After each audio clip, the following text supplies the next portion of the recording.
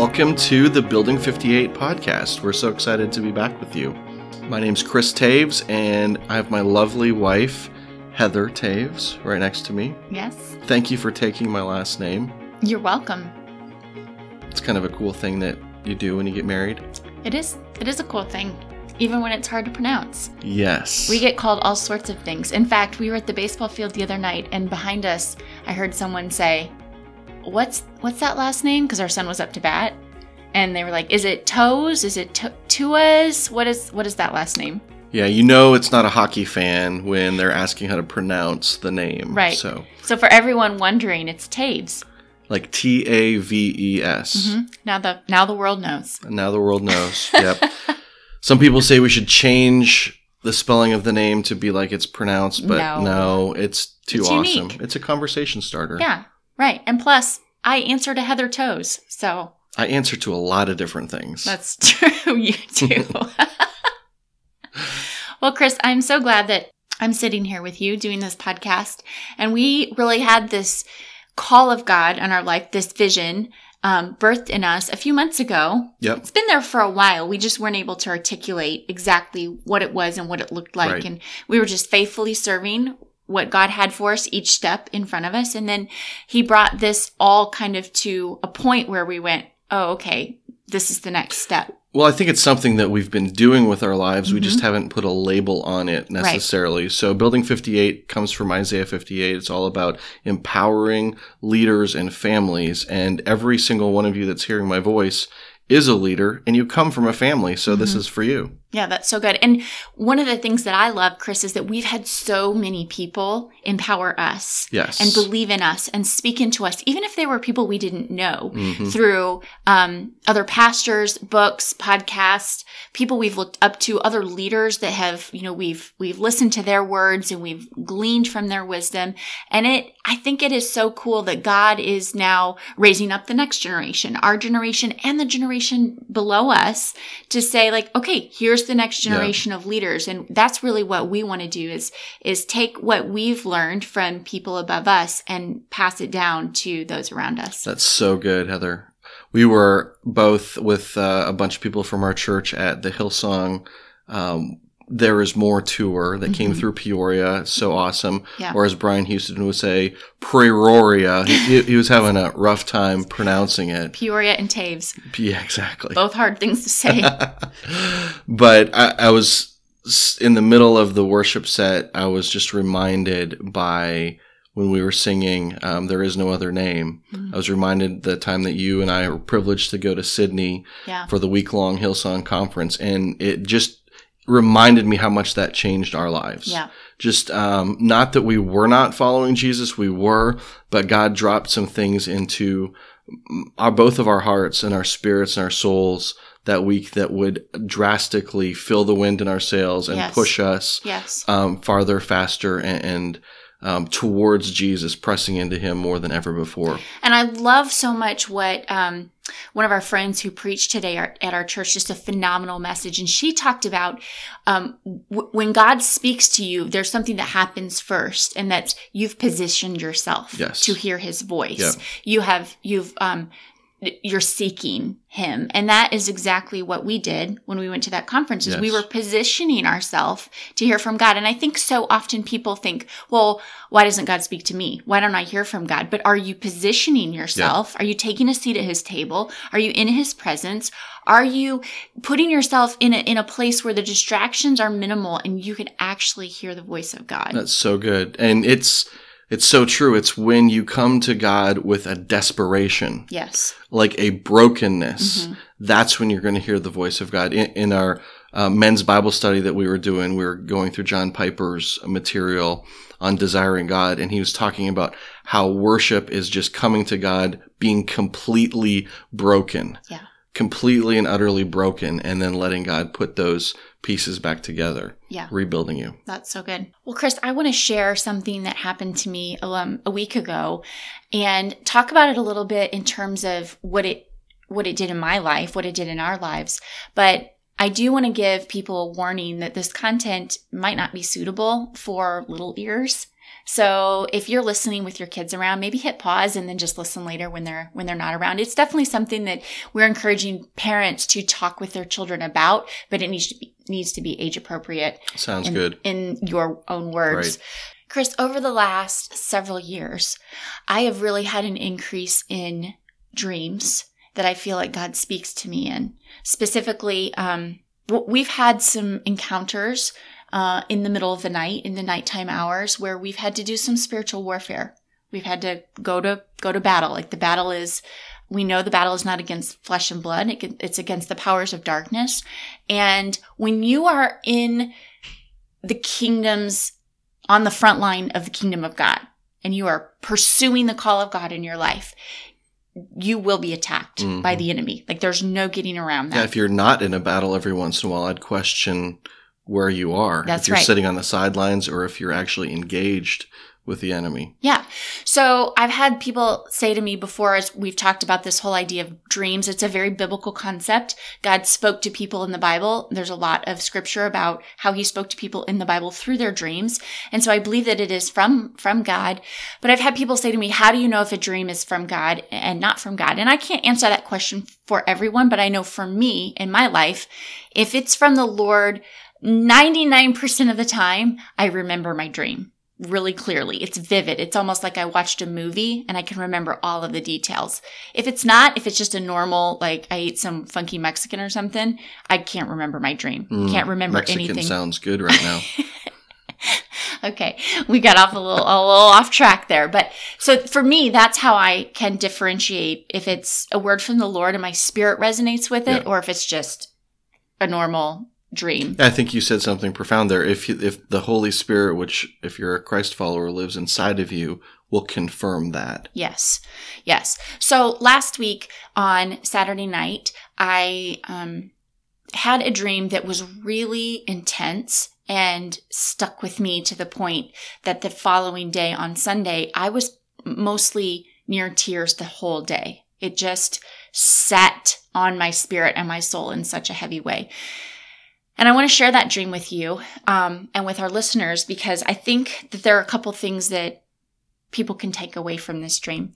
So our family was in this very large, open room in the dream of sorts, in my dream, with hundreds of thousands of other people, a lot of people that we knew, some people that we didn't know, a lot of people that we didn't know. And I can really only liken it to what I would imagine it was like when the Jews were being gathered up and put on cattle cars and taken to concentration camps. Like that's what my spirit resonated with it, of those people being gathered together. As we were being led through this room, we could see up ahead that there were 4 or 5 doors with stalls in front of each door, and people were being put in rows 4 or 5 at a time in these stalls and then taken beyond the doors to be executed and killed. And we knew that it was because we were believers of Jesus. We were followers of Jesus. And so we're standing there in this line, and I remember you looking down at our children and saying to them, guys, it might hurt for a moment, but then you'll be with Jesus. Then you'll see the face of Jesus. And a little while longer, you know how when you're in a crowd of people and you try to stay together, but you get pushed, some people get pushed ahead a little bit. Yeah. Our kids got pushed ahead of us. And so they ended up in these stalls in front of us. And I can't even tell you the feeling of being behind this rope and seeing our children in these stalls ready to go behind the doors and be executed, be killed. It was, a friend asked me later after I told her the story, she said, were you fearful? And I said, I wasn't fearful. I was sad. And as a parent, you never want to see your children put in harm's way, but I knew what was on the other side. And so as we are standing there and the doors open and our children start to leave and go through the doors, Bennett, our son, turns around and he looks at us, and the look on his face, it's seared forever in my mind.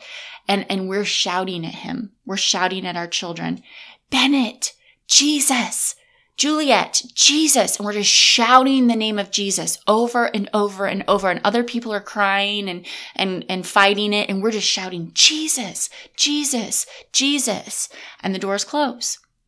And then a few minutes later, it's our turn. And we go up and we're in the stalls. And there's a man there who's directing everyone into these stalls. And I look at him and I say, sir, before you take us through there, would you please guarantee me? Would you please make sure that my children are already gone before you kill us? And just as a parent, I think you want to make sure you're not leaving your children parentless, right? Mm-hmm. I wanted that guarantee. And the man didn't respond to me. It's almost like he looked at me like he was a robot, like with glazed eyes. And I remember looking at you and saying, he has no power over us. So good. We have the power. Yeah. And all of these people, we have the power, and we didn't recognize that we had the power until that moment when he didn't respond to us. And you look at me and you're like, let's get him. And we go through the doors and you run over to our son Bennett, and there's hundreds of thousands of cots and people lying on these cots. And I don't know why this image sticks in my mind, and this detail, but people were all curled up on their sides. It's like they were asleep, but they had been injected with some type of serum or something to kill them. You run over to Bennett and you say, Bennett, you are not dead. You are alive. Get up. And he stands up with you. And then I pick up Jules. She's smaller. I pick her up and she's a little groggy. And I'm like, come on, Jules, you're alive. Wake up. You're alive. And we go out, and the people could not stop us. They had no power over us. They were the enemy, obviously.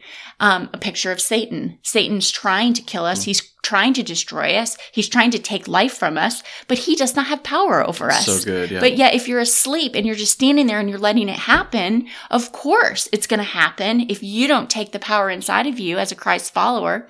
So then it was just a second more of my dream, and it was our family huddled together and this realization that we have power, and two, that we were called for a purpose. And in that moment, I remember our family looking at each other and going, God spared us. We are spared for a purpose. Now, like, we have to take that seriously. And then I woke up. Wow. That's intense. Yeah. But I love the ending because it's so true. When you're engaging in warfare with the enemy, it's so important to realize that the battle's already won. Like, Jesus won the battle on the cross. And we have the power as the people of God. In Ezekiel, it says the people of the kingdom of God have the power. Yes. And that's us. And we need to wake up as a church, as a global church, and fight back. Ours is not to defend something. Ours is to attack. Right. Jesus said the gates of hell will not prevail against us. That's us taking down to the very gates of hell and fighting for the furthest heart. Right. Well, and I want to take it even a step further as the church. And I know when you say that, you mean we as people who make up the church, but I want to make it even more personal. Like, we as parents, yes, we as individuals, like, it is our responsibility to discover that and acknowledge that ourselves and believe that ourselves, but then to pass that down to our children too. Yes, that's so good. Like, thanks for clarifying, because the church is not a building. Right. The church is you and I. And the church isn't even your leaders or your pastor. No, it's parents that are sitting in a building in the suburbs of Peoria or wherever. Right. Because, in my dream, it wasn't a pastor that was standing with us, instructing us and our children. It was you and I as our parents. It's the person children. Who doesn't think they're the leader. Yes, that's right. And I love this so much. Hebrews says this is another thing, and I actually talked to our children about this a couple of days later after I had some time to process it, because it really, I was undone by this, not in a fearful way, but in like an awakening, kind of this responsibility that felt like it kind of came on me to really train and equip our children even at the next level.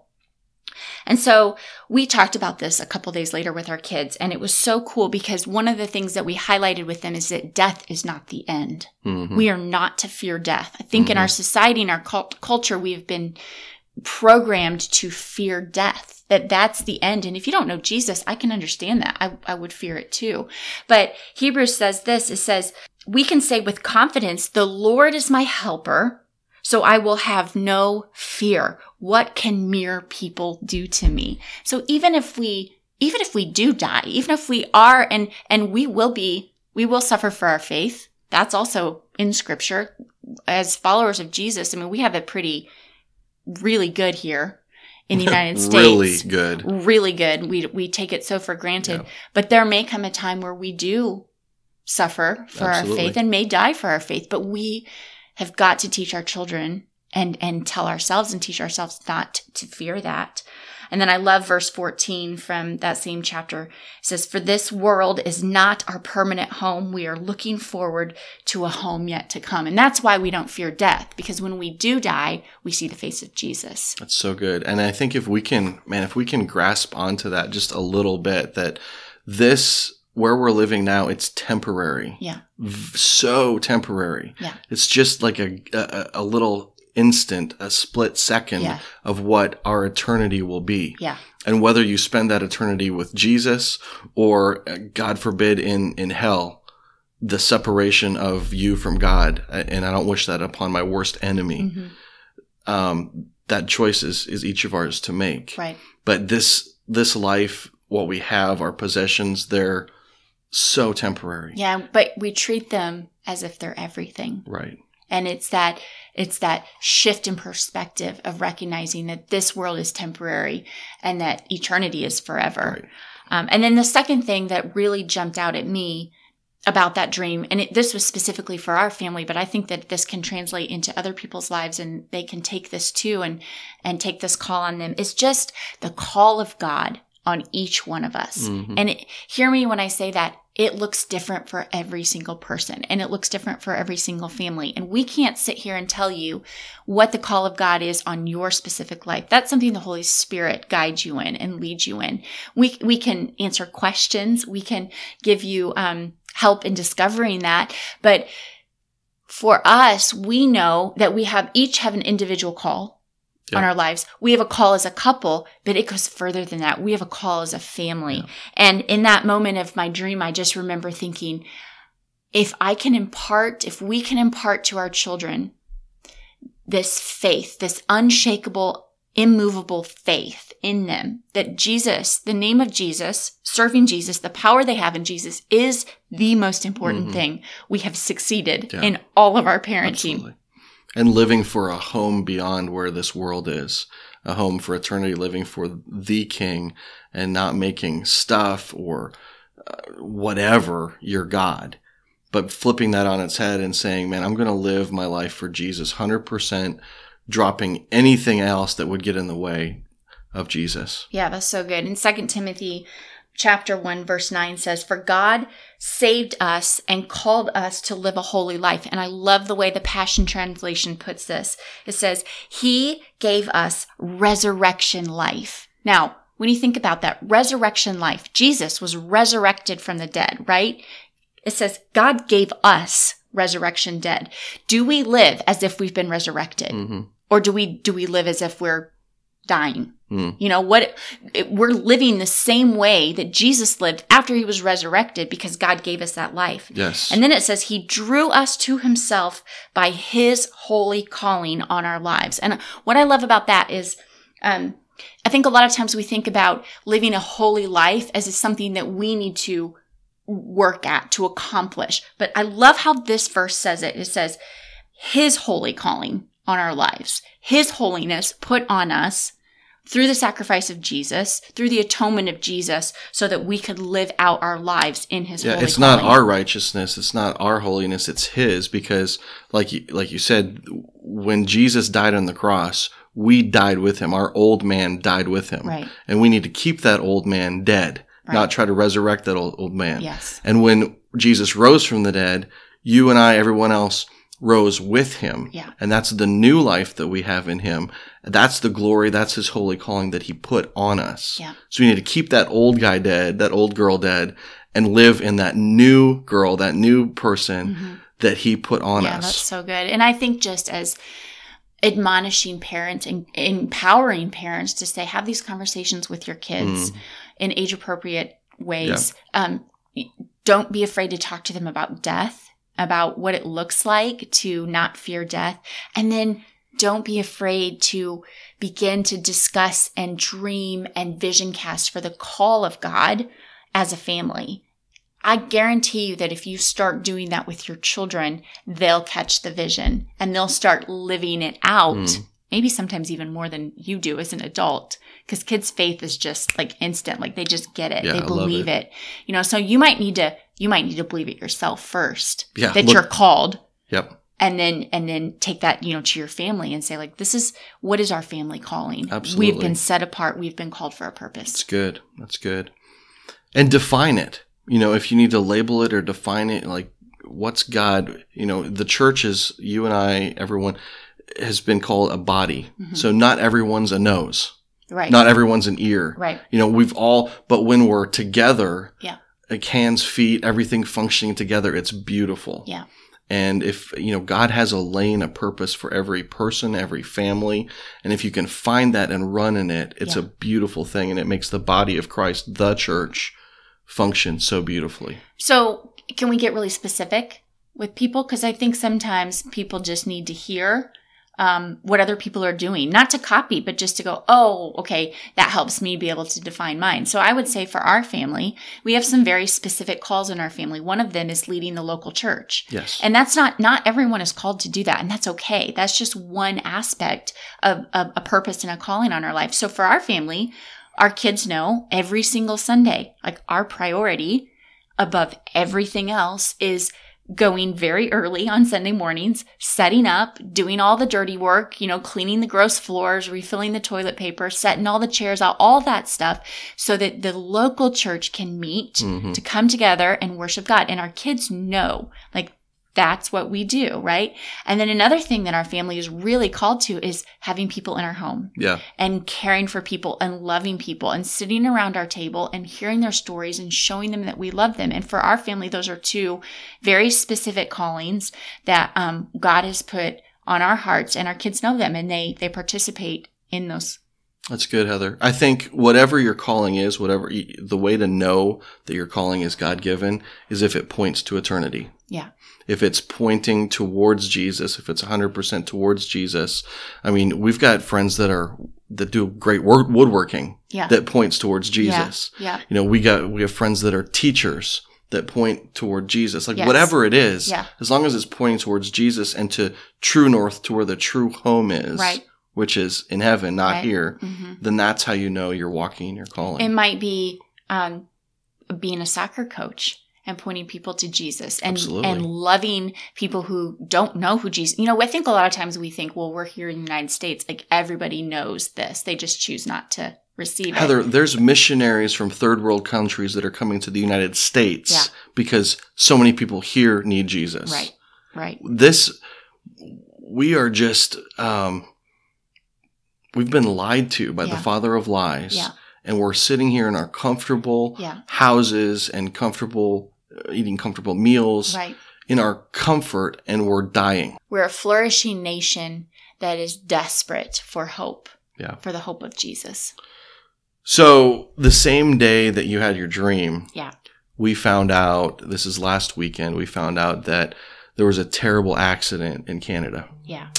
And it was a minor league hockey team up in Saskatchewan, the Humboldt Broncos. They were traveling on a highway there, and their bus got hit by a semi-truck. Yeah. And 15 of the 30-some people on the bus were gone. Lost their lives. Some went to be with Jesus, and I'm sure some didn't. I don't know exactly. Yeah. But between those two things, your dream and that happening, it just wrecked us. Yeah. And it was very significant for us, as it was for many people, because our son plays hockey, and putting ourselves in that position of those parents waiting at that hockey rink for the bus to arrive with their sons was heart-wrenching. And you always ask the question in those moments, like, how does God let this happen? Yeah. And I don't have answers for that, but I know that God is good. Yes. And I know that Satan came to kill and steal and destroy. Right. But I also know that God uses evil things for his good, for his purposes. Yes. And one of the amazing things that came out of this tragedy was that the funeral was aired on national television in Canada. And the gospel was preached, like, word for word, Jesus, like, I guarantee you, people got saved. Yeah. And if you know Canada, socialist country, like, Jesus is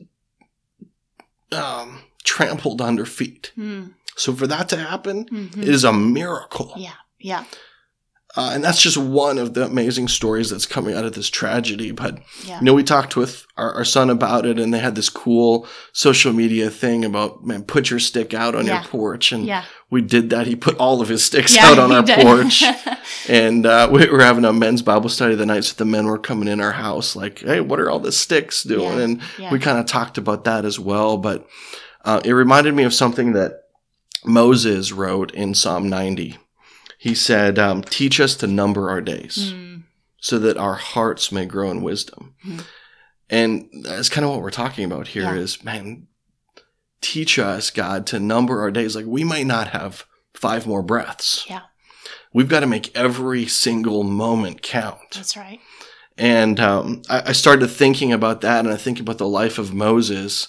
And, he was an amazing guy. He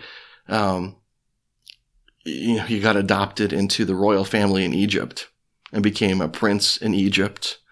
And he grew up and saw his real family, the Hebrews, being persecuted and slaves and all the hard work that they did for Pharaoh and just the torment that they endured. And then he got so angry about it one day that he killed a man. And then ran away in fear and shame. And then he's wandering around in the wilderness and gets married out there. And one day, he starts kind of being a shepherd, taking care of sheep and that life. And then one day he sees this bush that's burning.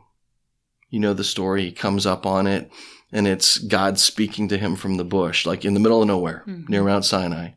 And God reveals the holiest name ever, Yahweh, to Moses. And he says, take your sandals off, you're on holy ground.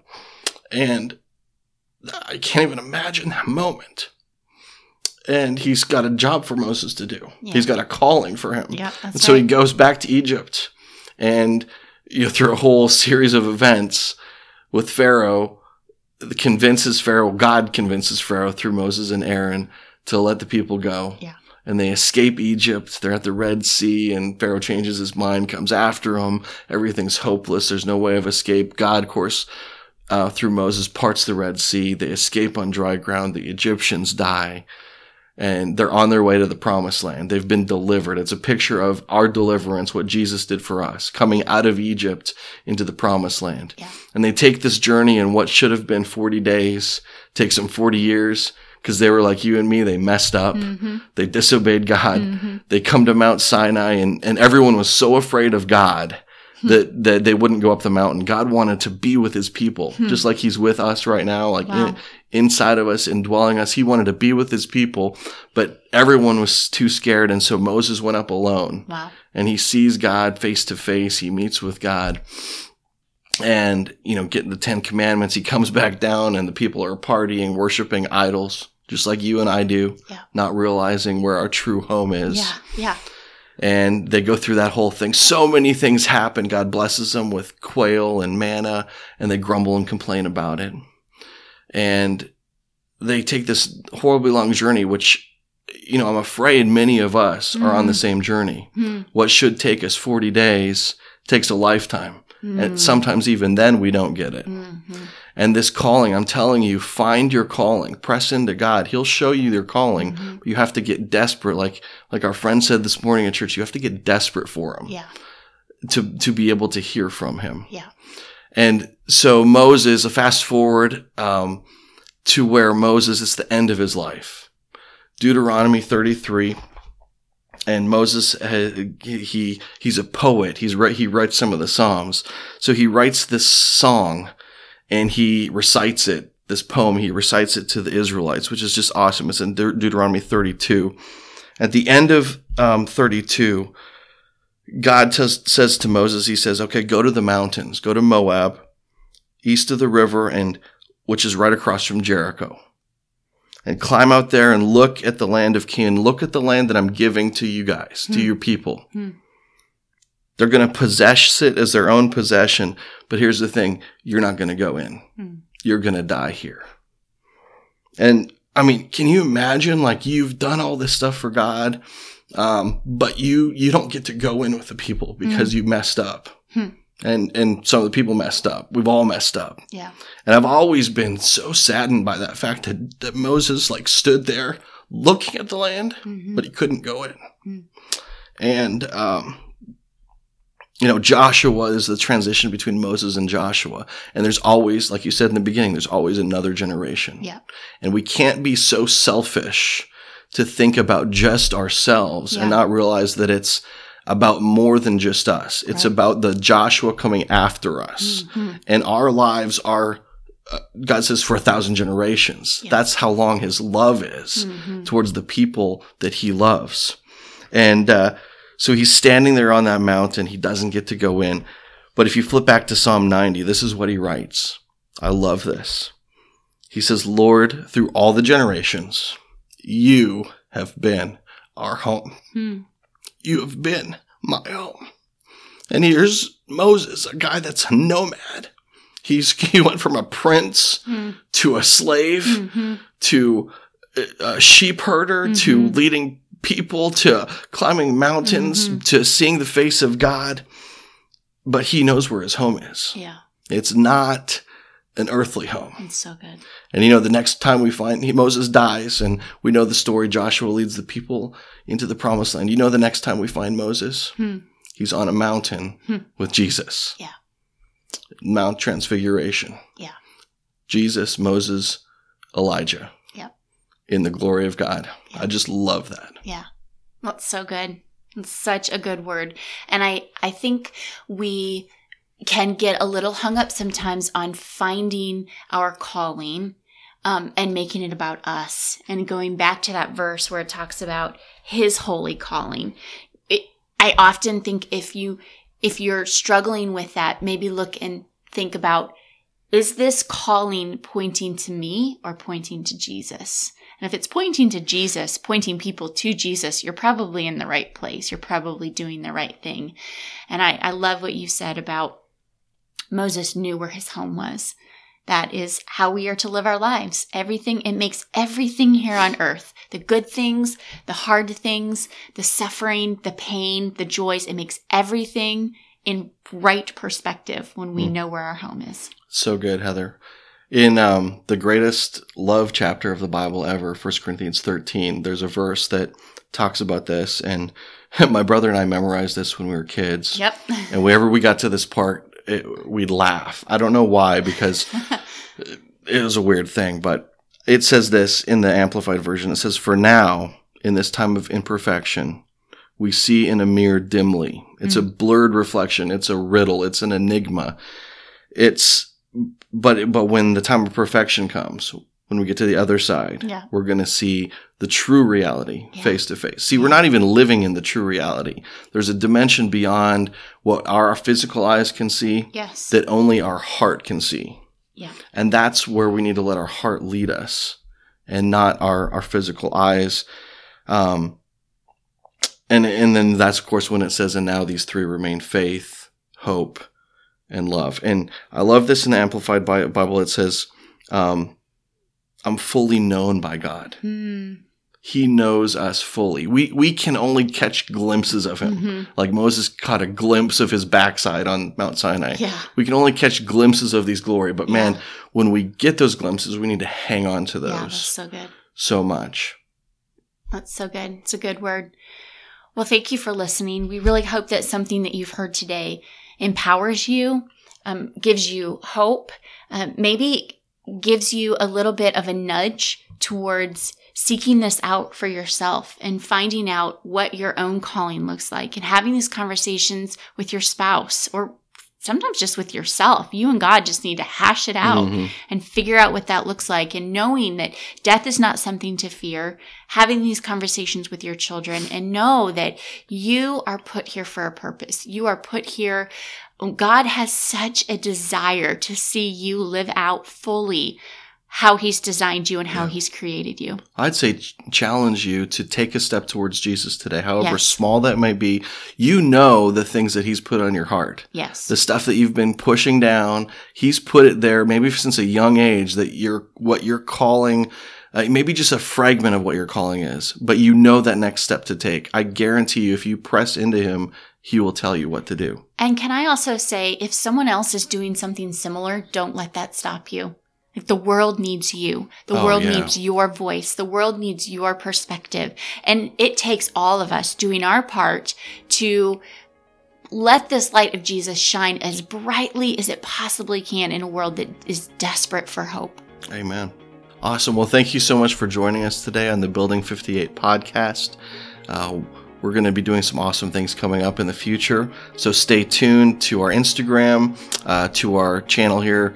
And if you have any questions or comments, we love your feedback. We'd like to know if you have anything specific about your calling that you want to ask about. Email us at building58, bldg58team@gmail.com. And we'll be happy to answer your questions and get back to you. Thanks for listening. See you next time.